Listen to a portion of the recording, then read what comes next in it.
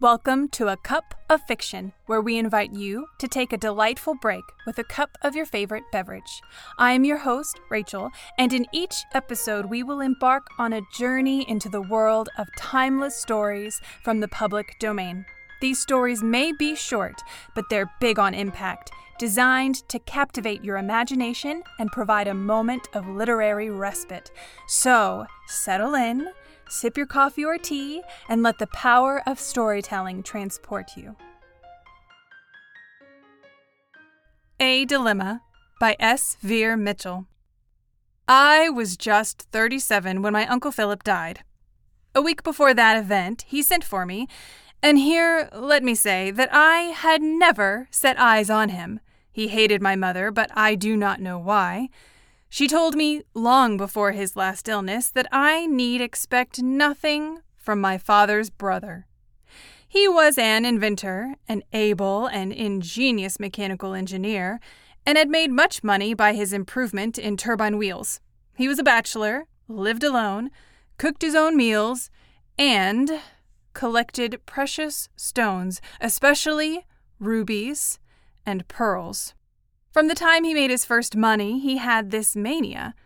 As he grew richer, the desire to possess rare and costly gems became stronger. When he bought a new stone, he carried it in his pocket for a month, and now and then took it out and looked at it. Then it was added to the collection in his safe at the trust company. At the time he sent for me, I was a clerk, and poor enough. Remembering my mother's words, his message gave me, his sole relative, no new hopes, but I thought it best to go.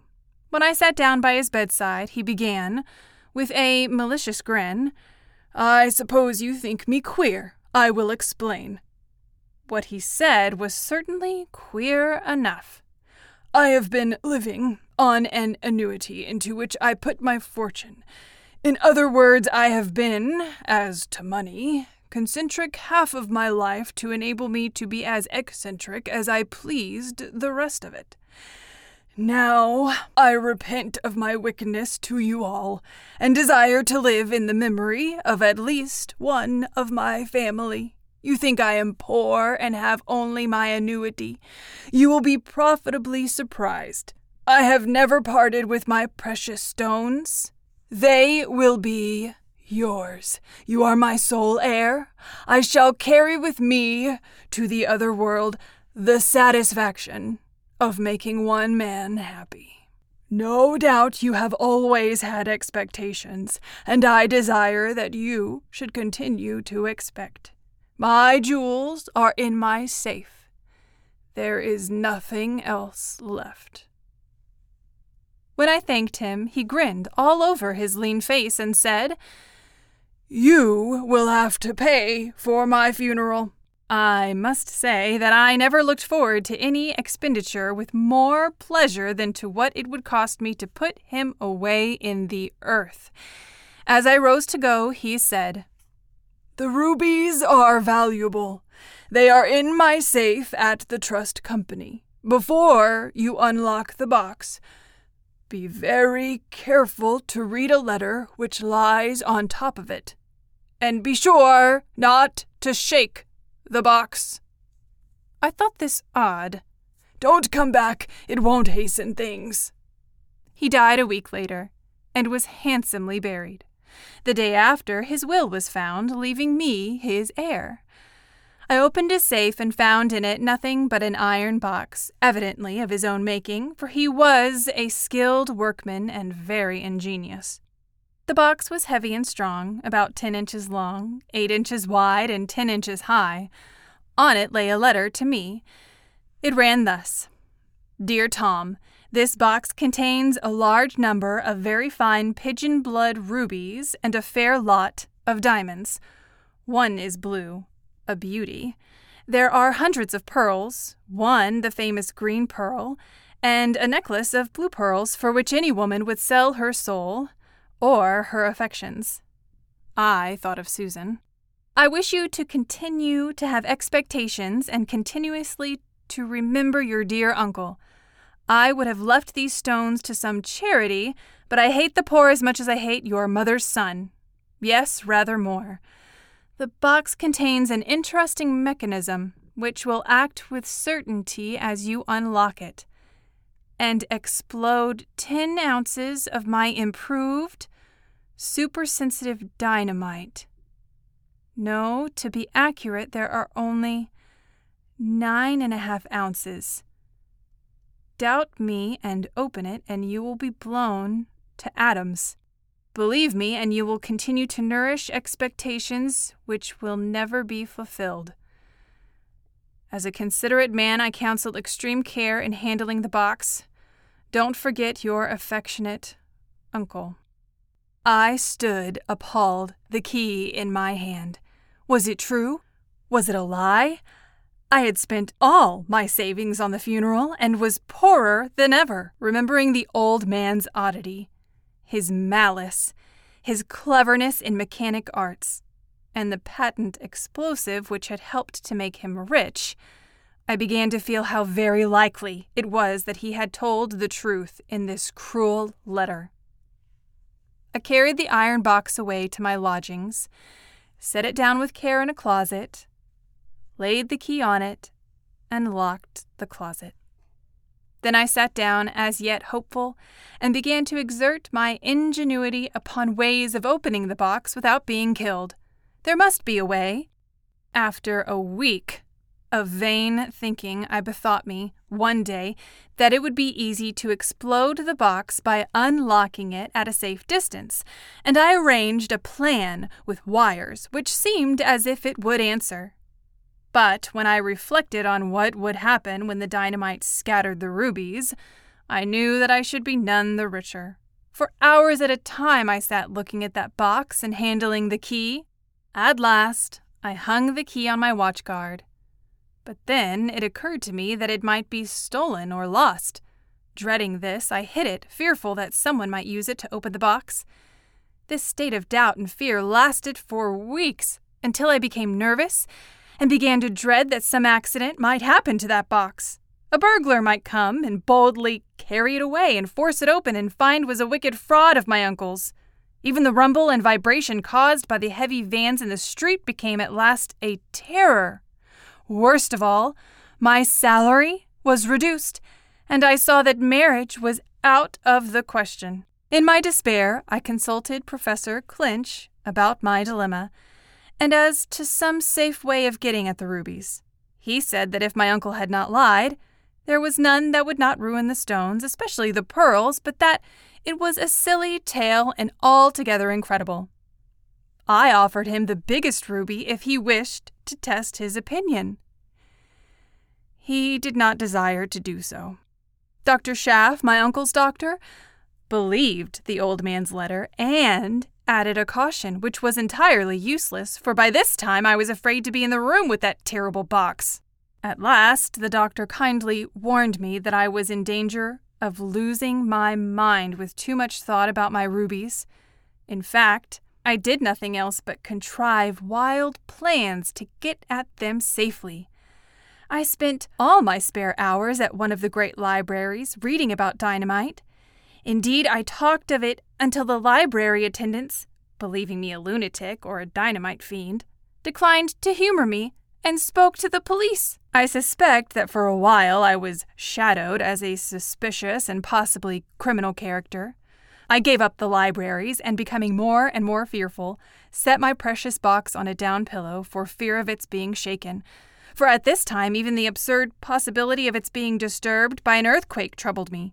I tried to calculate the amount of shake needful to explode my box. The old doctor, when I saw him again, begged me to give up all thought of the matter, and, as I felt how completely I was the slave of one despotic idea, I tried to take the good advice thus given to me. Unhappily, I found, soon after, between the leaves of my uncle's Bible, a numbered list of the stones with their cost and much beside. It was dated 2 years before my uncle's death. Many of the stones were well known, and their enormous value amazed me. Several of the rubies were described with care, and curious histories of them were given in detail. One was said to be the famous Sunset Ruby, which had belonged to the Empress Queen Maria Theresa. One was called the Blood Ruby, not, as was explained, because of the color, but on account of the murders it had occasioned. Now, as I read, it seemed again to threaten death. The pearls were described with care as an unequaled collection. Concerning 2 of them, my uncle had written what I might call biographies, for indeed they seemed to have done much evil and some good. One, a black pearl, was mentioned in an old bill of sale as she, which seemed queer to me. It was maddening. Here, guarded by a vision of sudden death, was wealth beyond the dreams of avarice.